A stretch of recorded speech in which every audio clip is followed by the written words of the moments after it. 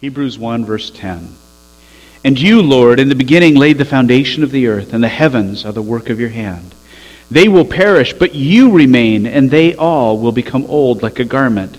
And like a mantle you will roll them up.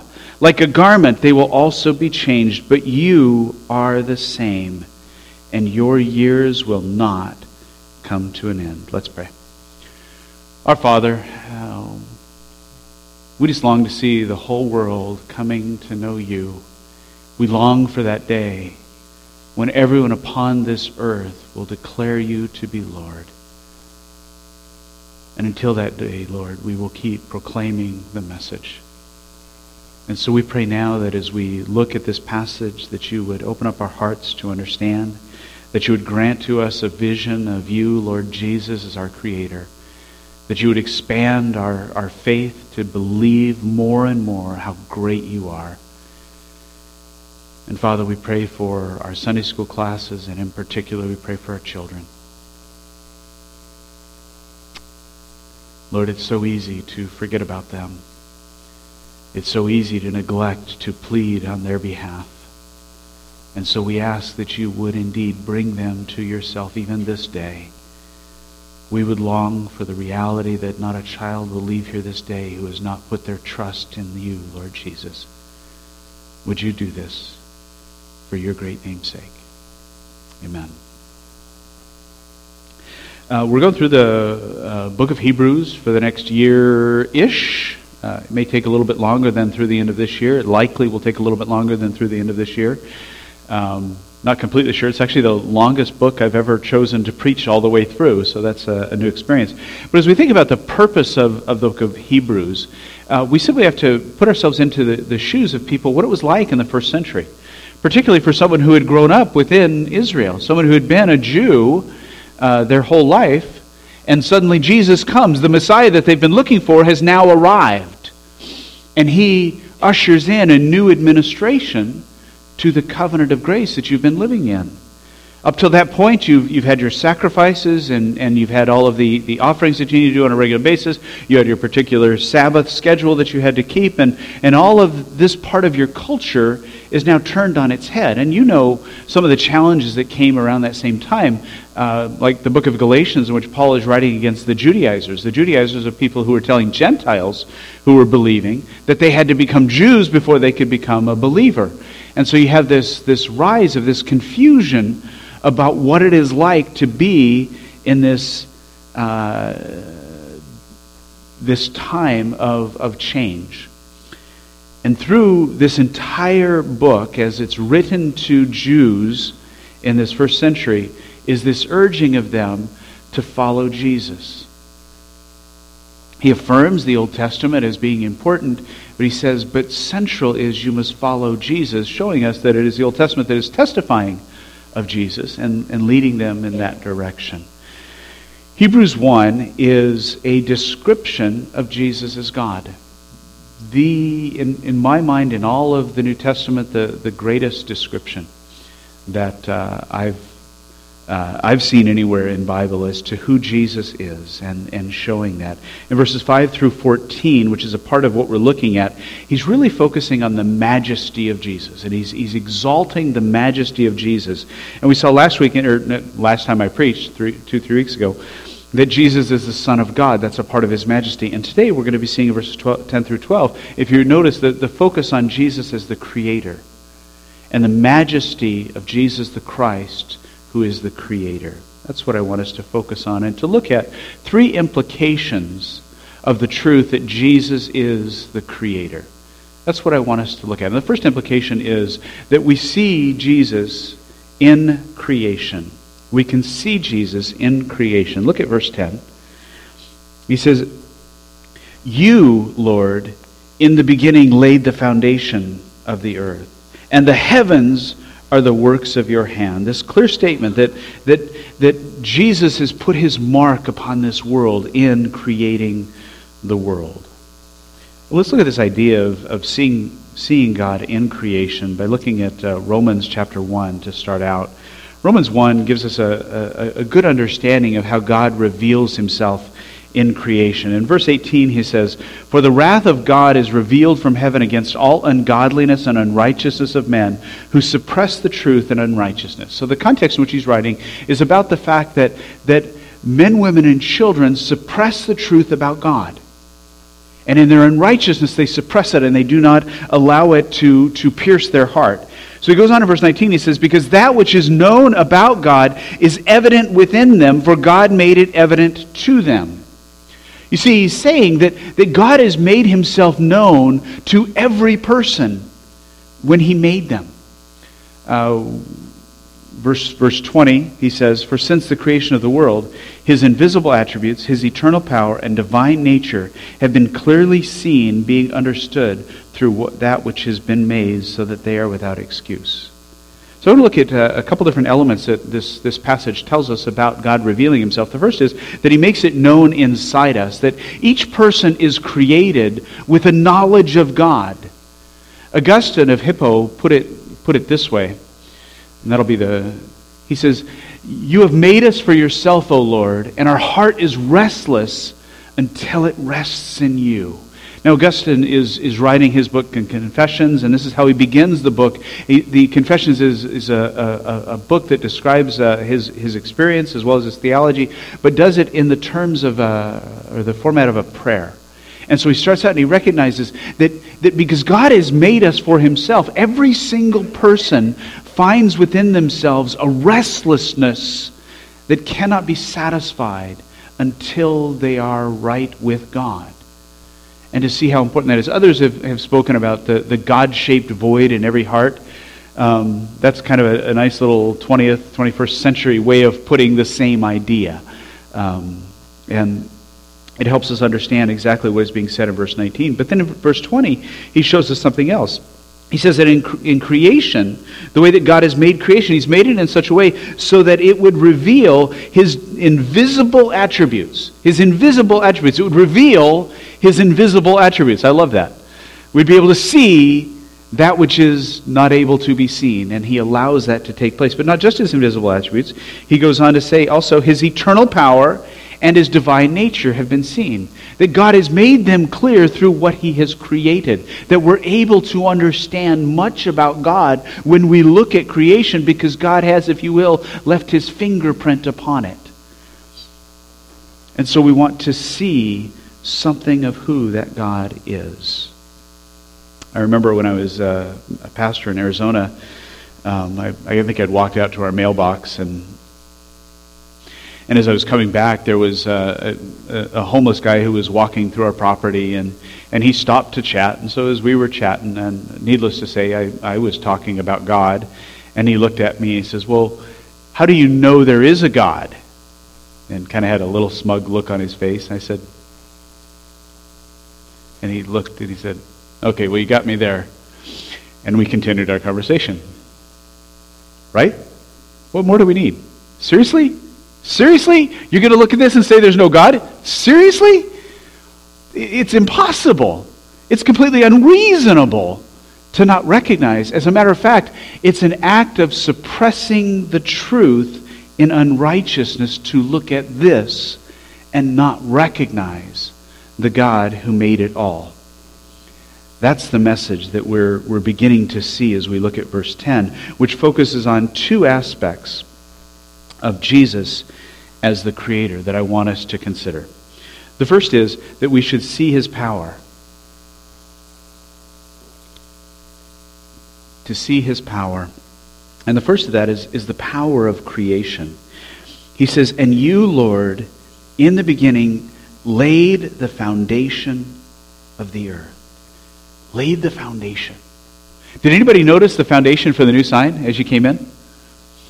If you didn't, you got to look at it later on. It'll look good. It looks really, really cool. I'm just so glad that that's up there and it's laid down and it's there, and it's that upon which the sign will rest. It is the very strength of the sign. And here he's talking about that Jesus laid the foundation for the earth. Now, it's imagery, and yet as we begin to think about what does the earth rest upon?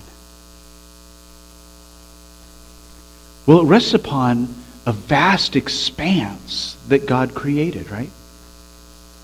And he created that expanse so that the earth itself would have a gravitational pull, but it would not be affected, if you will, by a gravitational pull other than necessarily the sun. And so then it's resting in just that spot where he placed it. And so the foundation in some ways are the laws which he established, which cause the earth to rotate as it does and to go around the sun and to have the moon go around it and to have all the other planets playing their part on it, to have all the stars in heaven. This is all the foundation upon which he laid it. And he laid that by his power to create.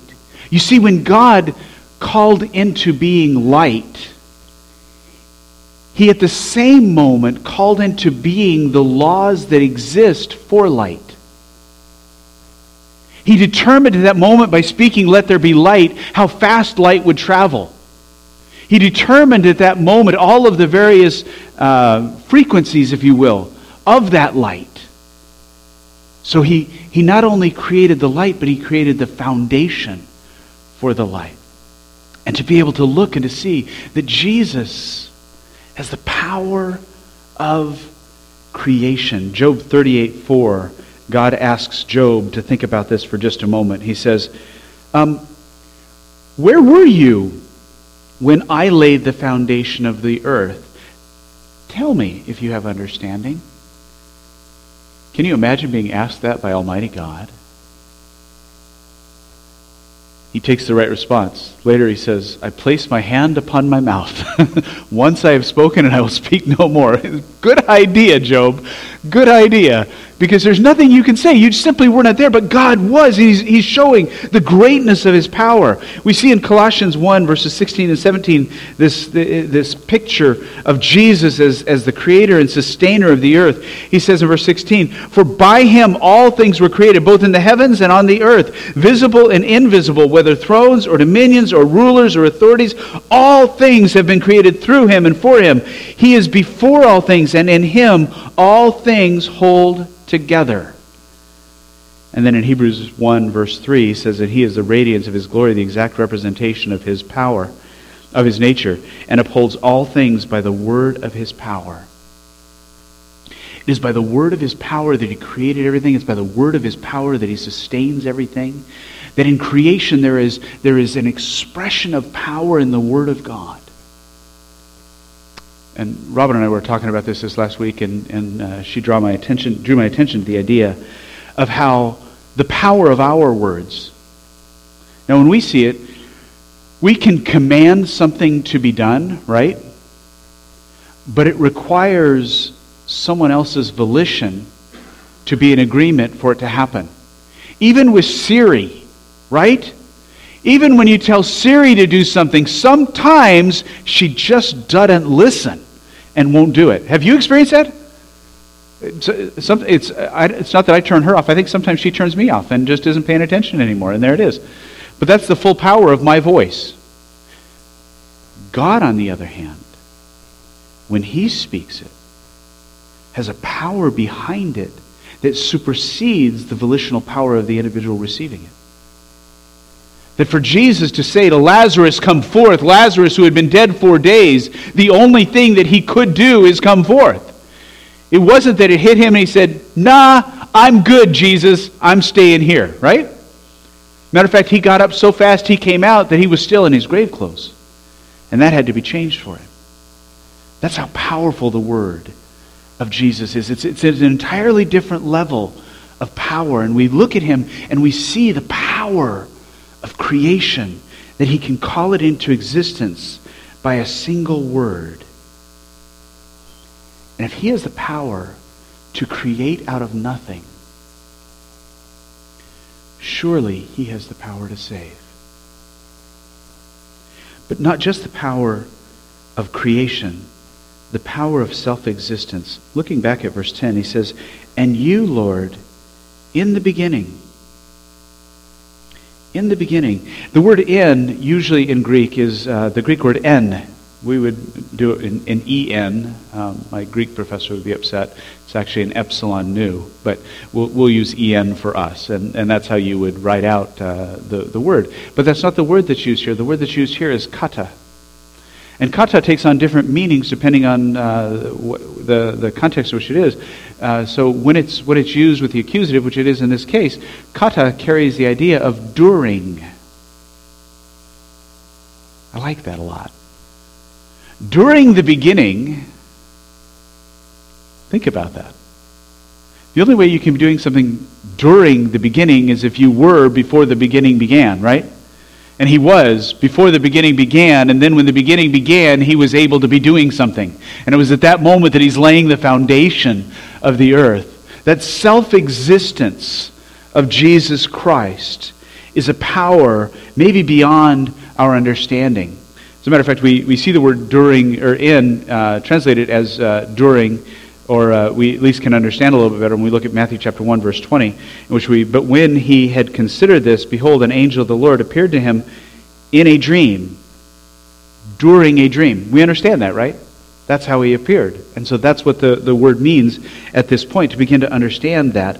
The power, and as I look at that, it makes me think, okay, so at that moment in which creation, time, space began, Jesus already existed. And so I understand his self-existence, that he has within himself an existence that is outside of all of creation. And I want to ask us to just meditate on that for a moment and to consider what that then means. To do that, I want us to think about the word power. It's the word that's actually used in Hebrews chapter 1, verse 3, that says he upholds all things by the word of his power. It's the most common word in the Greek language for power is dunamis. And a lot of times when preachers will talk about dunamis, they'll see the immediate connection that we get the word dynamite from the word dunamis, and so we'll talk about explosive power and all of that. But that really misses the meaning of dunamis, of power. That the meaning is of ability and capability. Now, if you think about that for just a moment, what is the relation between power and ability, capability? What is that? But power, or we might even use the term energy, might get a little bit more of the idea of what we're talking about. And all of our energy, all of our power is given from outside of us, right? We even know if we don't have enough to eat, we lose energy, right? If we don't sleep, we lose energy. These are things that build it back up. So it's not something that's just naturally inside us. We constantly are drawing it from outside of us. But Jesus is the one who existed before all of creation, and he existed completely in himself with the Father and the Spirit, and he was there, and when he created, he infused a power into creation that came from himself and his own self-existence. He didn't need it from outside. He had it, and he had enough that he could grant it to his creation, and so much so that it's able to continue on.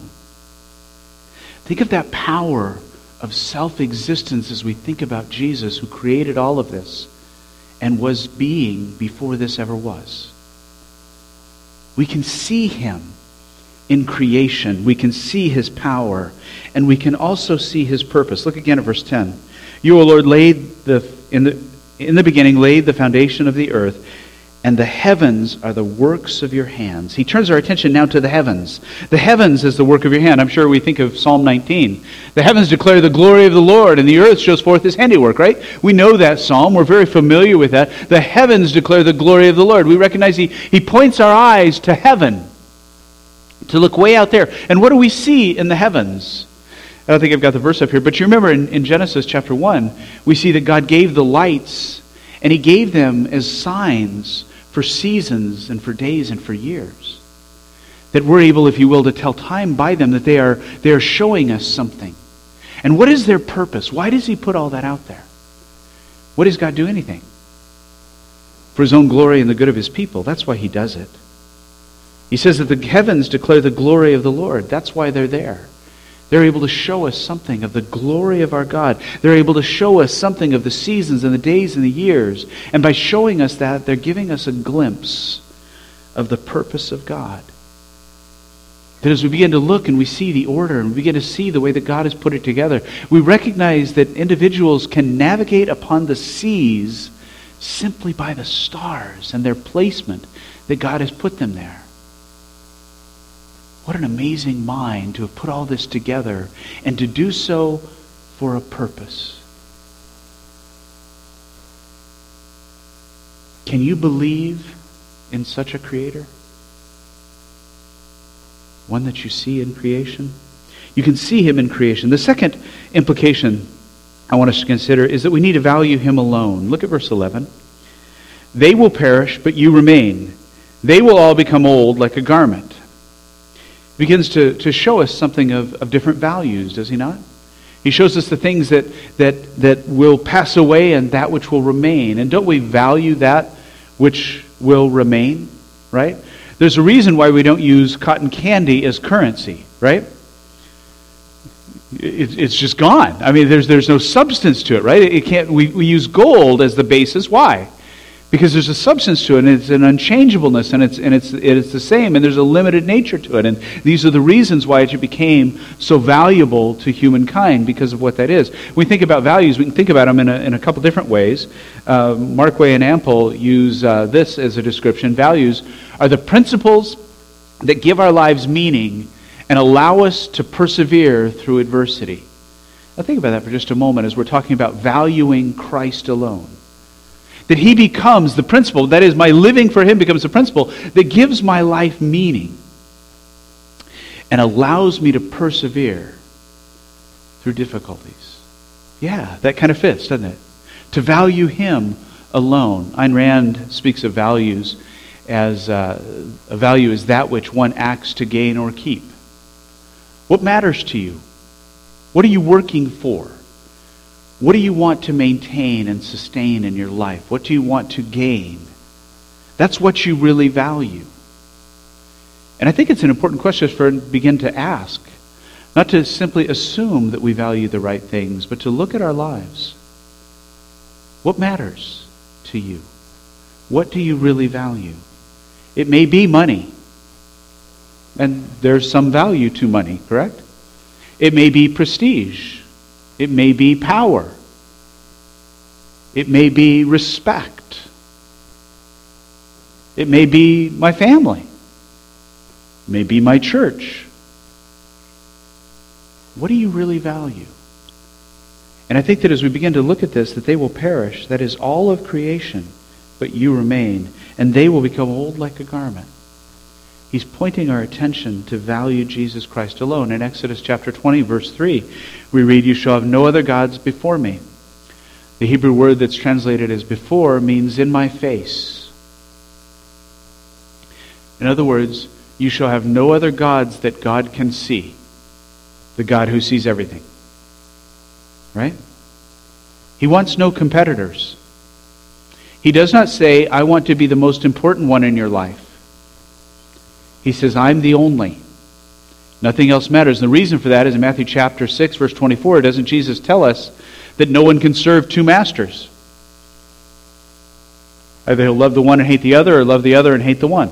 One way or the other. That's what's going to happen, is you can't have two masters. At some point, having two masters, those two masters are going to come in conflict. That's why Jesus does not want to be most important in our lives. He wants to be sole important. He's all that matters. Psalm 73:25, whom have I in heaven but thee, and besides thee I desire nothing on earth. It's all about Jesus Christ, everything. We are to value him alone. Because the world will perish. He says they will perish, but you remain in verse 11. Think about the world perishing for just a moment. We have people fighting for earthly power all around us, right?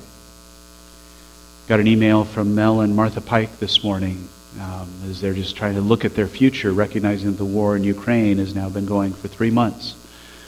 And they're trying to figure out what do they do, and they're talking to their partners, and they ask for prayer that for the folks in Ukraine, the women and children were able to flee, but none of the men were allowed to leave the country. They had to stay. And he prays for that. But as we think about the oppression, what's the point? Honestly, what's the point? What are we fighting for? And in one sense, it's for power. And there's that desire to have that power in this world. We don't have to just look there. We have the horrible tragedy of yesterday, was it in Buffalo, that an individual went in specifically to kill black people because there are too many black people in this world. And so he wants to gain white supremacy in this world, and to do so he's seeking to kill human beings created in the image of God. For what? For what? We see it in our political system, right? And it doesn't matter, Democrat or Republican, both are trying to have power over the other, right? Both want to be in charge and have everything in their side and all of the power. That's what they're fighting for, and that's what they're continually working for. For what? For what? Hebrews 1:13 leaves us with that question. For what? They will perish. And is that what we're fighting for? Is that what we value? To have power in this world? We have within our own denomination the same struggle of progressives versus conservatives. And everybody throws words of derision toward the other side, and they're all just fighting for power. Now, granted, within each there are those who are simply seeking to honor Christ. I get that. But there are also groups within each that are actually just fighting to have power within our own denomination. We'll talk a little bit about that. That's your... this part of the message is brought to you by the congregational meeting, which will occur this afternoon. I don't know about you, but it just disturbs me. And it terrifies me that I too can have a draw to that. To wanting that which he says will perish. For setting my heart upon things that cannot last. It helps to read passages like Revelation 19, verse 11. And I saw heaven opened, and behold, a white horse, and he who sat on it is called Faithful and True, and in righteousness he judges and wages war. His eyes are a flame of fire, and on his head are many diadems, and he has a name written on him which no one knows except himself. He is clothed with a robe dripped in blood, and his name is called the Word of God. And the armies which are in heaven, clothed in fine linen, white and clean, were following him on white horses. From his mouth comes a sharp sword, so that with it he may strike down the nations, and he will rule them with a rod of iron. And he treads the winepress of the fierce wrath of God the Almighty. And on his robe and on his thigh he has a name written, King of Kings and Lord of Lords. Amen? All of our battling for power, all of our fighting for control, one day this is the end of it, that he who sits upon that white horse will return, and he is the King of Kings, and he is the Lord of Lords. He is the one that lasts. And so we put our trust in him, because the world will perish, and stuff will not last. Verse 11, they will perish, but you remain, and they all will become old like a garment. They all will become old like a garment. The garment gets old, and it does a couple different things. First off, it gets out of fashion, right? So we're going to see even what the world has to offer to us is going to be changing, and the fashions are going to be changing, and what we're valuing here on earth might not be valuable in 10 years, right? That tie that's so wide, that was so cool years ago, is going to look really silly now, right? And so we're going to want to get rid of that, so it won't last. But it's also going to wear out. That it's going to become old, and it's going to have holes in it, and it's going to begin, the threads are going to become very, very thin. Jesus points us to that a little bit in Matthew chapter 6,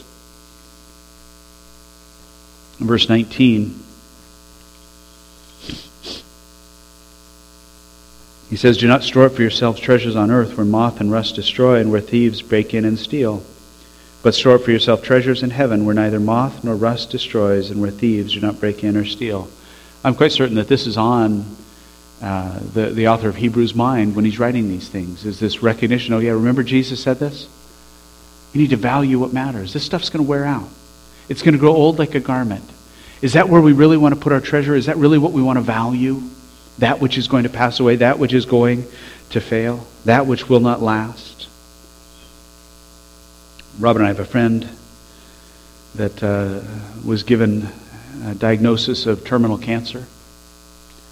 He was told he had, I think it was less than 3 months to live. And I remember getting that email and just the sadness of hearing that news.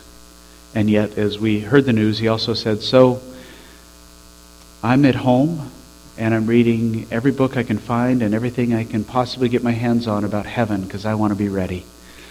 I want to look forward to it. I don't want to hang on to this world. I want to go into glory ready for God. And my friend was deeply disappointed because his wife said, you need to call the elders and have them pray for you because the Bible says to do that. He said, well, yeah, I want to do that. So he calls the elders. 50 elders from across the city came to pray for this man. He's still alive today, and that happened in 2012. His 3 months have been extended. He's like, all that work preparing for heaven, and then it's put off even farther, and there he is. But I love his example. I just so appreciate Ralph and what he taught me at that moment that I need to do even now, even if God's going to give me 10 more years, that I would need to have my heart so set on heaven. That's what Jesus says in verse 21. For where your treasure is, there your heart will be also. Is Jesus really what I value? That's what the author of Hebrews is wanting us to see. The world is going to all perish, it's going to go away, but Jesus remains. The world is just cotton candy, but Jesus is gold. Let's value Him alone. The three implications are, first, you can see Him in creation. He's the creator. The second implication that He's the creator is that you can value Him alone. And the third is you can rest in Him. Verse 12. And like a mantle, you will roll them up. Like a garment, they will also be changed. But you are the same, and your years will not come to an end. Do you ever face anxiety about the world? Not so much fear for your own personal safety, but just anxiety as we look to the future and we see all that's going on. The rise of violence continues to concern me deeply. Events like yesterday just trouble me and break my heart. And I look to the future and I wonder, when will it get better? You know, you'd think that we would have learned about wars, but we haven't. And so we have the violence that continues to rage. And then I look at the rise of immorality around us and the normalization of perversion, which has become so commonplace within our nation and frankly throughout the world. And not just the normalization, but the preference of perversion in every level. That it's preferred, not just expected, not just accepted, and it's heartbreaking. And I look to that, and I look to the future, and it troubles my soul. Does it bother you? Do you see the anxiety that can come from that? And yes, I think in one sense that's a reasonable response to what we see in our eyes, and it can be very troubling. And it was troubling even at the time that the author of Hebrews wrote this. Imagine the distress that they had. They'd been living in a nation which was the church. Right?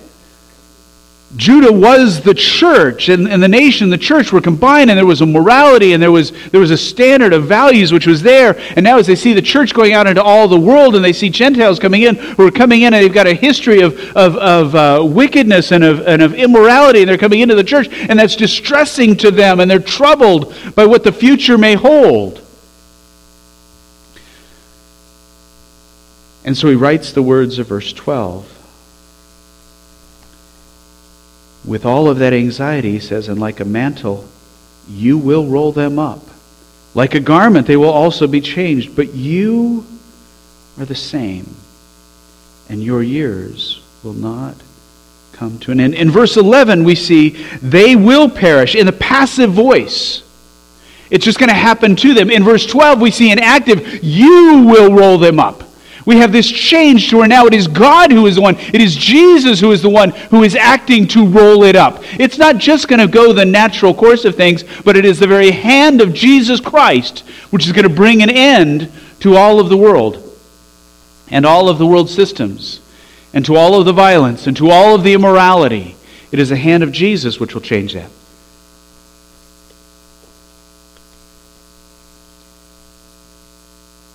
So what is our hope? How do we rest in him? We rest in him because he is ever the same. He says, you are the same. You are the same. Not, you will be. You are the same.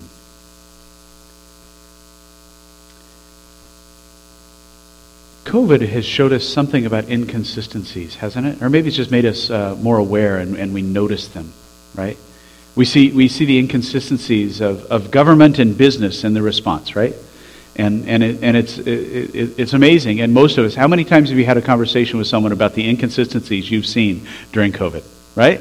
We all know that. Yeah, we've had those conversations, and it comes up all the time, and it becomes a standard way of talking about it. We see the inconsistencies in government, in businesses. We see the inconsistencies in other people, right? Because no matter how much we like it, a lot of time our pose is more like this, right? And we see how everybody else is inconsistent. I hope and I pray that we've also seen the inconsistencies in ourselves, and we're able to look in that mirror and say, yeah, that wasn't quite consistent with what I said before, and that's doing things differently. And so we've seen all these inconsistencies. And sometimes it's troubling to us to recognize those inconsistencies. But Jesus is the same. The word same is actually the third person singular personal pronoun. It's interesting. He says, but you remain you, right?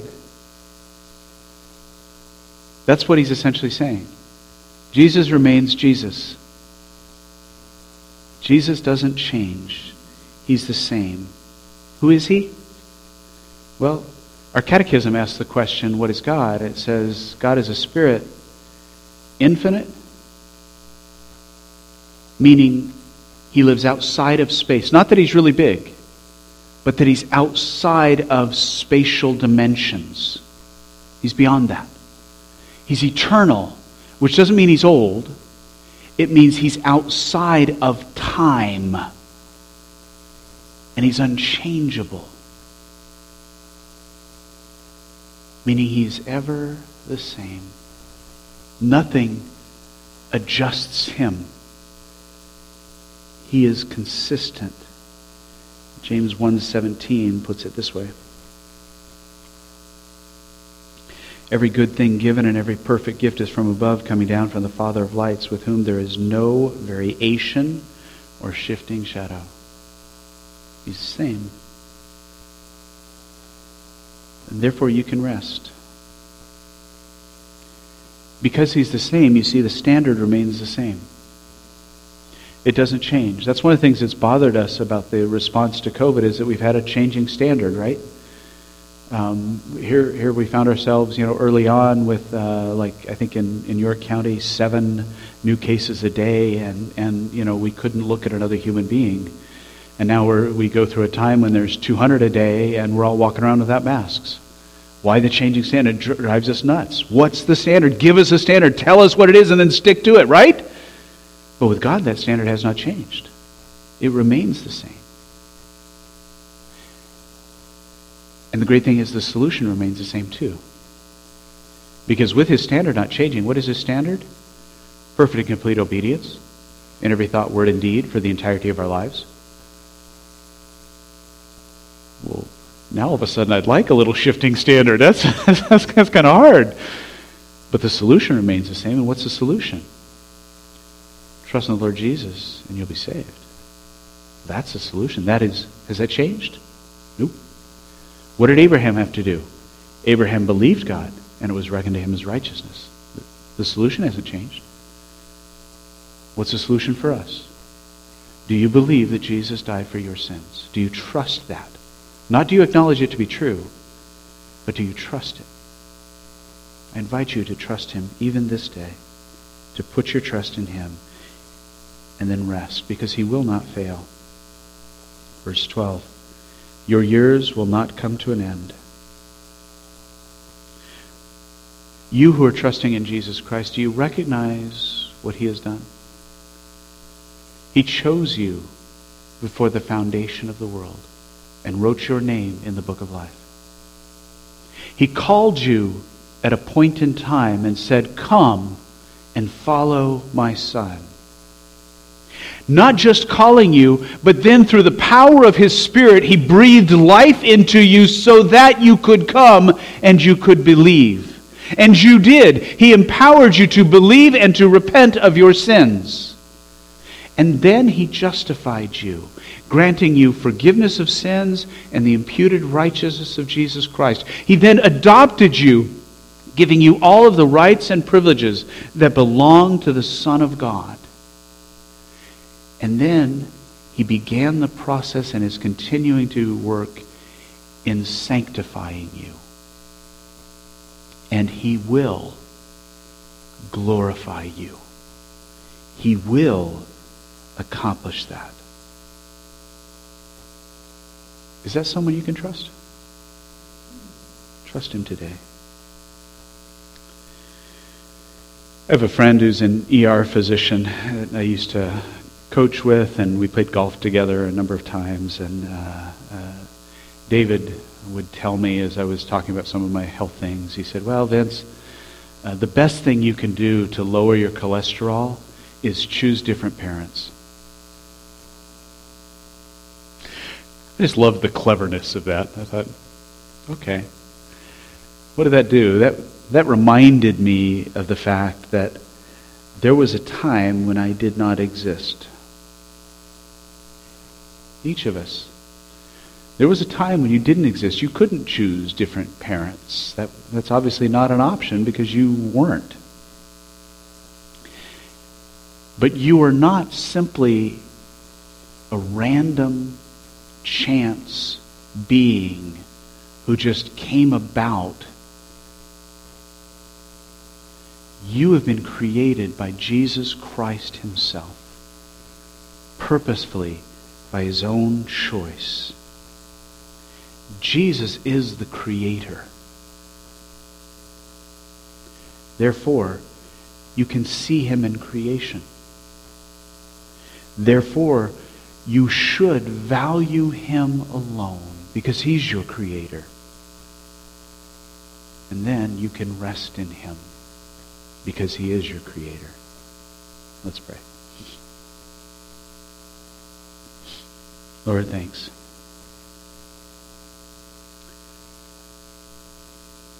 Thanks for the magnificence of your word.